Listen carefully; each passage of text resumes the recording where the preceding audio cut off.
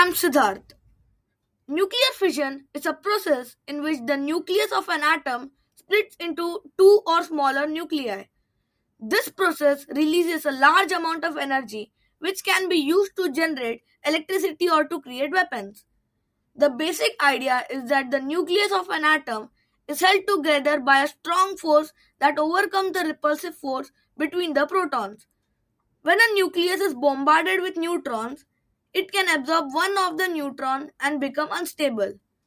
This can cause the nucleus to split into two smaller nuclei, releasing energy that the neutrons in the process. The fission theory of the moon's formation states that the moon was once part of the earth and was rejected due to rapid rotation. This theory was proposed in the late 19th century by George Darwin, the son of Charles Darwin. The fission theory proposes the early Earth was rotating very rapidly, up to 10 times faster than it is today.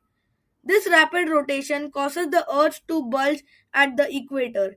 Over time, the bulge became so large that it broke away from the Earth and formed the Moon.